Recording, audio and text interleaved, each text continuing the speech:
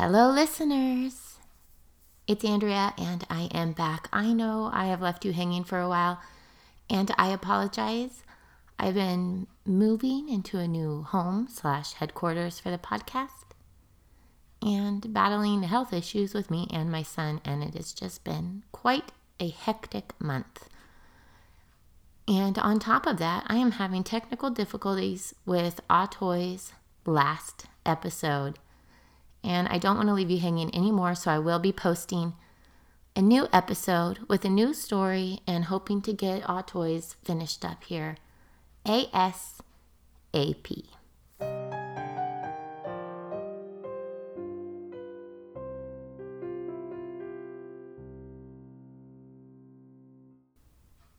Stay at home.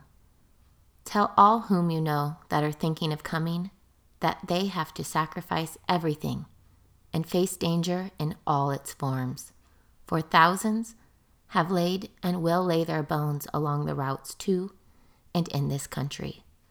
Tell all that death is in the pot. The natives of these mountains are wild, live in small huts made of brush, and go naked as when they were born.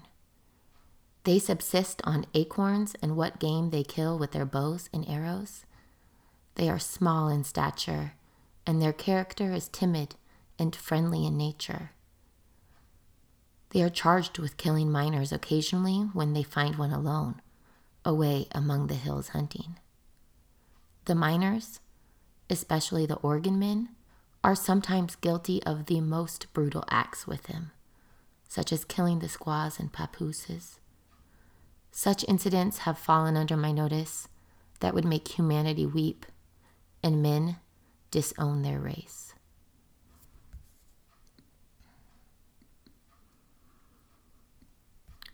Queens of the Mines features the authentic stories of gold rush women who blossomed from the camouflaged, twisted roots of California. In the next episodes, we will hear the story of the Queen of Devotion in the California gold mines. Much of the story is told in the own words of this entrepreneur who knew how to capitalize on her strengths and proved that some men in the Old West would eventually tire of strong, successful women during America's largest migration, the gold rush. The preceding program features stories that contain adult content, which may be disturbing to some listeners or secondhand listeners. So, discretion is advised. This episode is brought to you by our sponsor, Columbia Mercantile 1855. Columbia Mercantile 1855 is a reimagined Gold Rush-era general store in Columbia State Historic Park.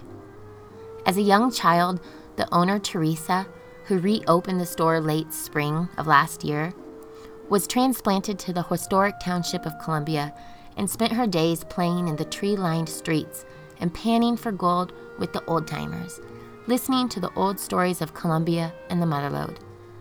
Teresa is serving both local residents and state park visitors living history and offering high-quality grocery staples from local suppliers.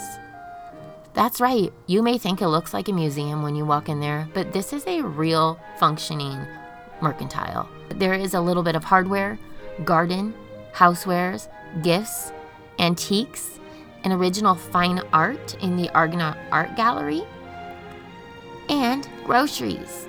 And if you don't see it, it's probably just tucked away. She has it. Just ask Teresa. She is radical. I'm not kidding. I love this woman. Just let her know what you're looking for, and she's happy to help you find it. The Columbia Mercantile 1855 is a great place to discover a treasure trove of gold standard products for your modern life. It's so important to shop local, and if you are a Motherlode resident and you wanted to help out Teresa and the podcast, make one of your monthly grocery shopping trips down to the Mercantile and enjoy a little bit of time in Columbia while you're there. Columbia Mercantile 1855 is located in the most interesting building at 11245 Jackson Street, Columbia State Historic Park. You may know it, the red brick building with its iconic green iron doors. Open daily from 9 a.m. to 6 p.m. Queens of the Minds is looking for sponsors and advertisers. New and old episodes are being downloaded every day in over 25 countries and almost every single state. If you're interested in sponsoring the continuation of Queens of the Minds, email southernmindqueen@gmail.com. In generally the white and Protestant families, there was an ideology or value system, the most prominent, actively promoted. It asserted new ideas of femininity, the cult of true womanhood in the early 19th century that tied a woman to 4 cardinal virtues: piety, purity, domestic, and submissiveness.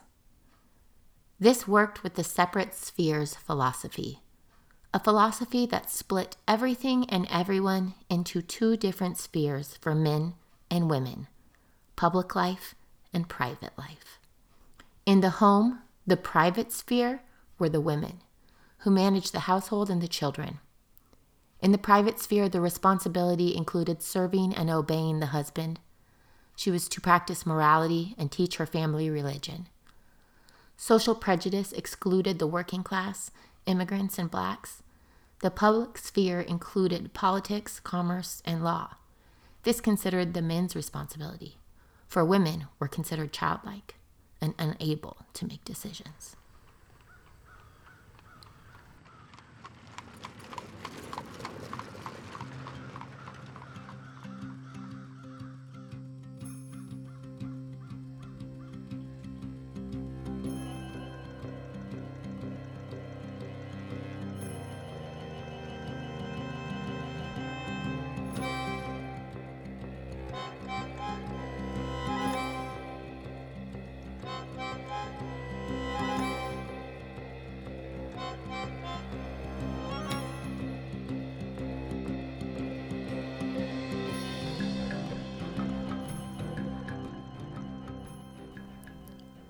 It was almost dusk as Luzena Wilson, a Quaker woman, wrote in her diary. I thought where he could go, I could, and where I went, I could take my 2 little toddling babies. Mother-like, my first thought was of my children. I realized the task I had undertaken. If I had, I think I should still be in my log cabin in Missouri. But when we talked it all over, it sounded like such a small task to go out to California. And once there, fortune, of course, would come to us.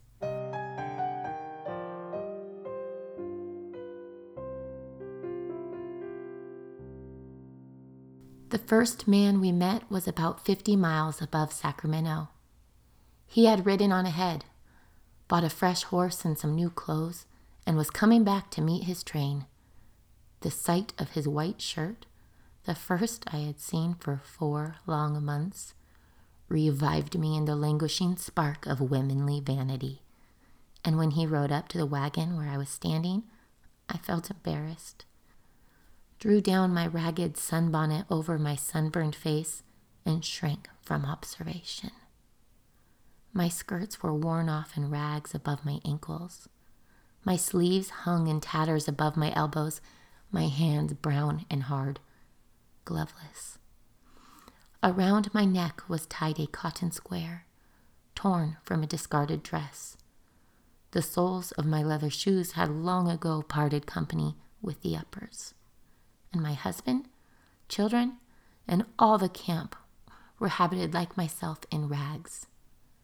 We slept on the mattress lying on the floor of the wagon. Nothing but the actual experience will give one an idea of the plodding, unvarying monotony, the vexations, the exhaustive energy, the throbs of hope, the depths of despair through which we lived.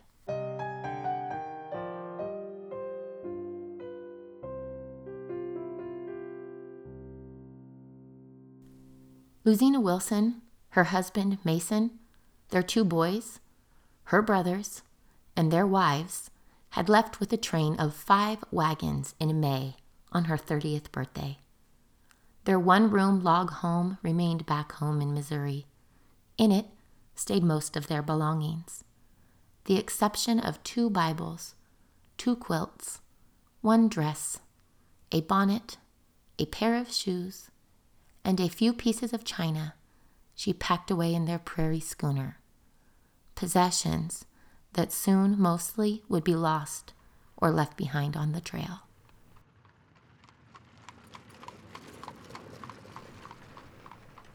Household items and shallow graves littered the crowded trails as a steady stream of 49ers and their thin, thirsty, tired livestock traveled across the country at 2 miles an hour, slower than the speed of the spreading cholera. In Sacramento, surrounded by the twinkling campfires of the new arrivals, Luzena got to building her campfire to prepare supper for her famished family. Canvas tents in every direction, showing themselves with the flickering of their flames. Everywhere Luzena looked, men were laughing and passing whiskey, playing cards or rolled up in blankets, sleeping, exhausted from months of travel. As she prodded the fire and prepared her dough, she wished the men would share just a sip of their whiskey, for they had been long out. She thought of the next day in Sacramento. Hopefully, Mason could find gold quickly, for they would soon be out of supplies and money. From the shadows, a hungry miner approached her. "I'll give you $5, ma'am, for them biscuit." She scoffed at him until she read his face. He was as serious as a heart attack. Luzena hesitated at such a remarkable proposition. $5 was over 2 weeks of a man's wage back at home. For a biscuit. "I'll give you $5, ma'am, for them biscuit, and $10 more for bread made by a woman." He pressed a rather impressive, shining gold piece into her palm. Eureka. Later that night, as Luzena slept, she dreamt of thousands of bearded miners striking gold from the earth with every blow of the pick, a part of each of those golden nuggets promptly delivered to her.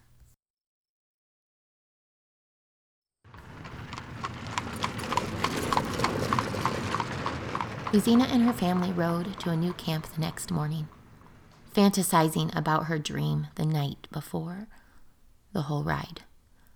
When they settled in, she went to retrieve the gold she had earned the night before, eager to restock supplies at Sutter's Fort. The little black box she had stored the nugget in was gone.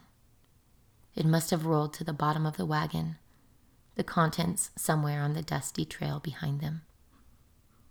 That night, Luzena wrote in her diary, "The nest egg was gone, but the homely bird which laid it, the power and will to work, is still there." Are you enjoying the podcast? Please right now push pause and go rate, review, and subscribe. It's super important. It's the only way to spread the word in the podcast world. If you would like to contribute or donate and get rewarded for it, check out the Patreon program on Patreon. That's patreon.com/Queens of the Mines. Are you interested in supporting local artists and artisans in the Motherlode? Even if you're not locally here from California and you are enjoying our podcast and want to support the art that comes from the people that live here in Gold Country, check out thebop209.com. The Bright Orange Poppy is a website that promotes and educates people about local artists, artisans, bakers, catering companies, musicians, you name it. You can subscribe to thebop209.com if you want to learn about new artists and upcoming artisans in the Motherlode. There also will be an article about a podcast about Gold Rush women that you may know of, hint, hint, on the website soon. Thebop209.com also has the Bop Shop, and this is especially awesome. If you would like to purchase items made by artists, artisans, or services in the Motherlode, you can go to this website and do so. It's a one-stop shop. If you are an artist, artisan, musician, catering company, photographer in the Motherlode, and you want to be featured or sell your merchandise on this site, that is also something that you can do at thebop209.com. You can also find them on Instagram and Facebook at thebop209. The Bright Orange Poppy is ran by Emily Kingston, and it is a female-owned business here in the Motherlode. Please show your support and go subscribe to thebop209.com. Okay, back to the story. Mason Wilson kneeled at the bed of the American River, his corked glass vial holding a small amount of gold dust. Filthy, he dug, picked, and shook the dirt from the daybreak until it was too dark to see the difference between rocks in his pan. Defeated, he slowly began to walk home after 4 days and nights upriver, empty-handed. How would he explain his immediate failure to Luzena? It had taken them 5 months to get to California, and they gave up everything to chase this dream of his. Luzena most likely had ran out of the remaining supplies, and he was in fear of the outcome of leaving her to manage the camp and their rowdy young boys all by herself. Mason, finally just outside of his camp, moved towards his canvas tent, and as he approached, he heard a commotion. His pace quickened and he reached for his knife, ready to defend whatever drunks were surely making the noise and surely harassing his bride.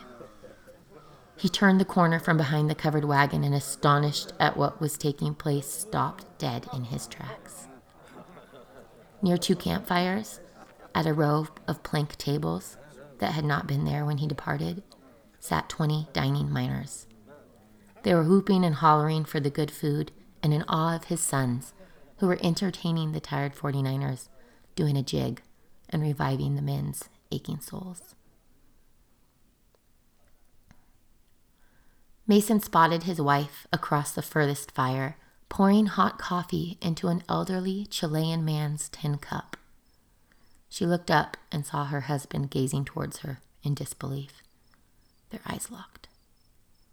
She was the most beautiful thing he'd ever seen. What a fool he had been to not see her own potential outside of this marriage and home. The shame and the realization gutted him.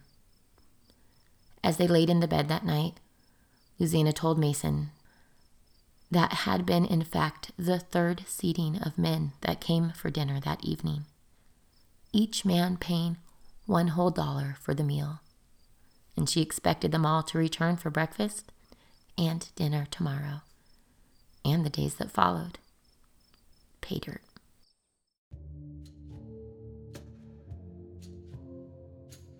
Mason had been worrying for no reason. The morning before, Luzena had sold off the remaining oxen from the journey and bought a stake in the small hotel business and supplies from the successful Sam Brandon store in New Switzerland.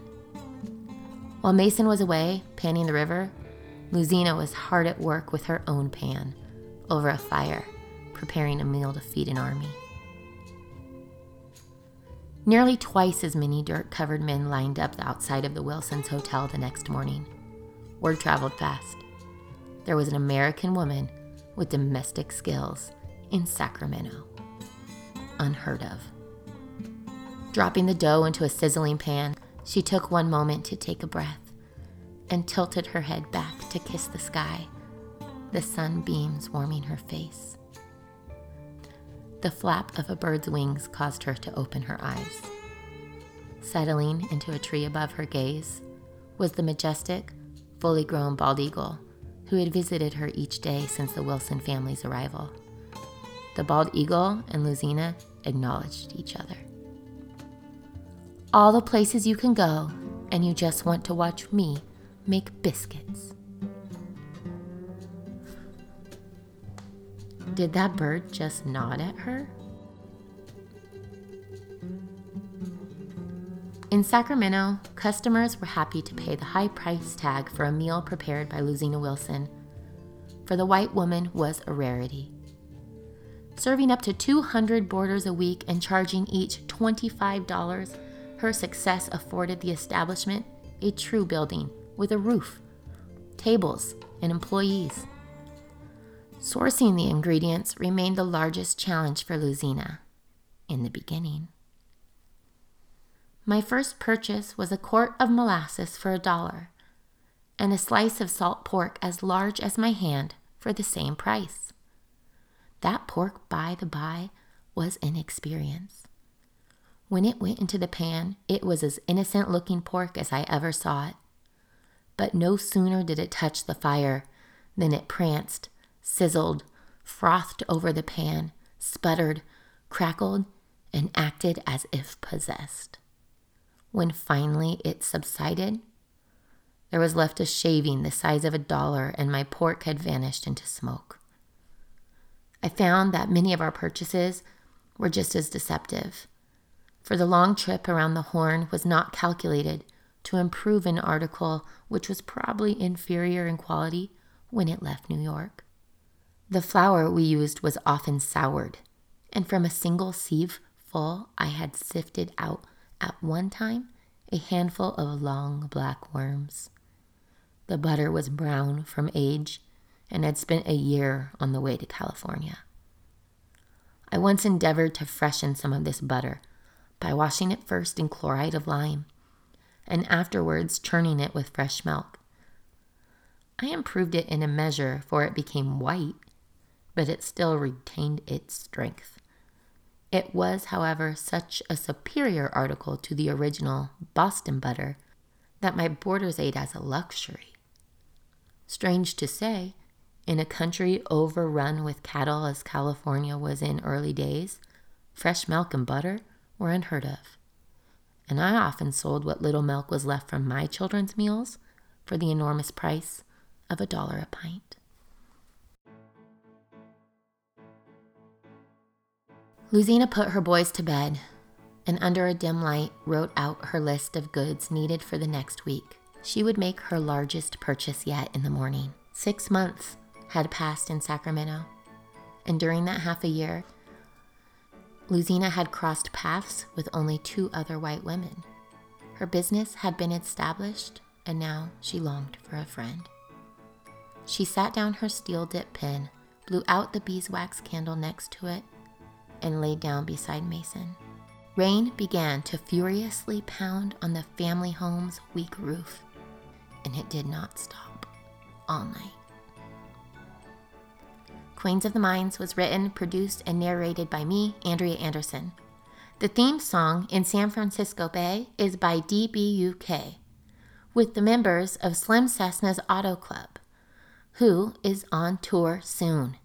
You can find the links to their music, tour dates, and merchandise, as well as the links to our social media and research links on the Podbean page at queensofthemines.podbean.com. All right, we have endured the cold winter and spring is upon us, and that gives us just enough time to get our skin ready by summer. And if you're like me, you get all sweaty in the summer and your skin's got to look all fresh because your makeup don't stay on very good. TMI? Oh well, we're friends, right? Try Unique's customizable and innovative U-ology skincare regimen. U-ology is skincare mixed and made by you. Begin by choosing 3 of the 6 booster options for the U-ology cleanser to target your individual skin concerns. You can prime your skin for moisturizing with the U-ology serum, a serum that absorbs quickly and is packed with skin-nourishing ingredients. Hand select any 3 customizable boosters to personalize your serum to your skincare need. And you can create and customize your day moisturizer by adding any 3 of the 5 interchangeable booster options. And to top it off, the Skin Nourishing Cream transforms your skincare solution when you mix in 3 boosters of your choice. And rest easy knowing that this night cream is doing the work while you fall fast asleep. U-ology is next level skincare, a match made in heaven. Check out ULG companion products from cleaning sticks and cloths and masks that exfoliate, control, and brighten, complementing your customizable ULG skincare regimen. And when you purchase it, you are supporting Queens of the Minds at uniqueproducts.com/Queens of the Minds. Before we go, I want to talk about something important. Did you know that 4 out of 5 of our Native women are affected by violence today? The U.S. Department of Justice found that American Indian women face murder rates that are more than 10 times the national average. Learn more at www.csvanw.org/MMIW. The hashtag MMIW stands for Missing and Murdered Indigenous Women. The least you can do is become aware. Until recently, historians and the public have dismissed conflict history, and important elements are absolutely necessary for understanding American history have been downplayed or virtually forgotten. If we do not incorporate racial and ethnic conflict in the presentation of the American experience, we will never understand how far we have come and how far we have to go.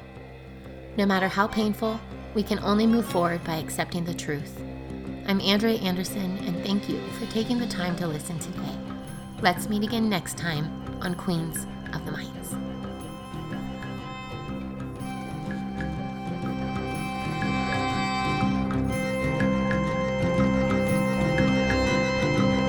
San Francisco Bay. I swim most every day. I'm the deepest from the Golden Gate. I'm dodging. They are always surprised that I'm there, saying it's alright. Salt water burns our eyes. I cry, it's natural. It's natural.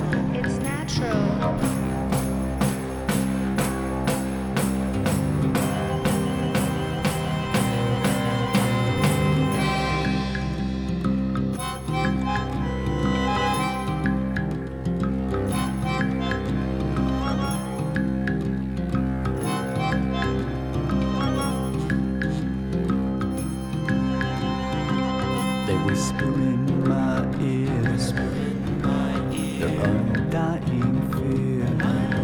With the last breath I hear my failings.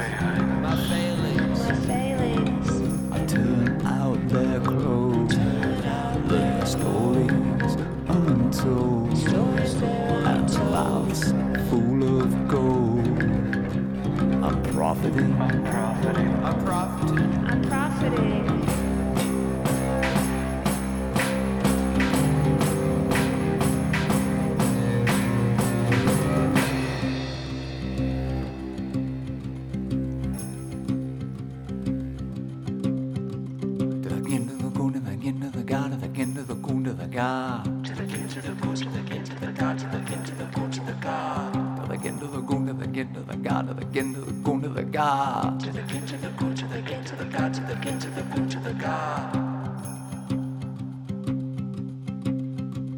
And you know it's safe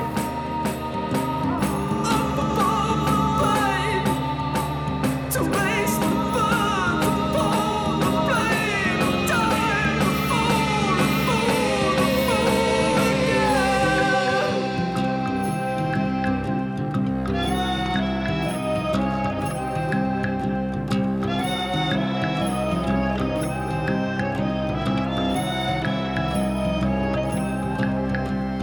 Jumper hit my rolling low.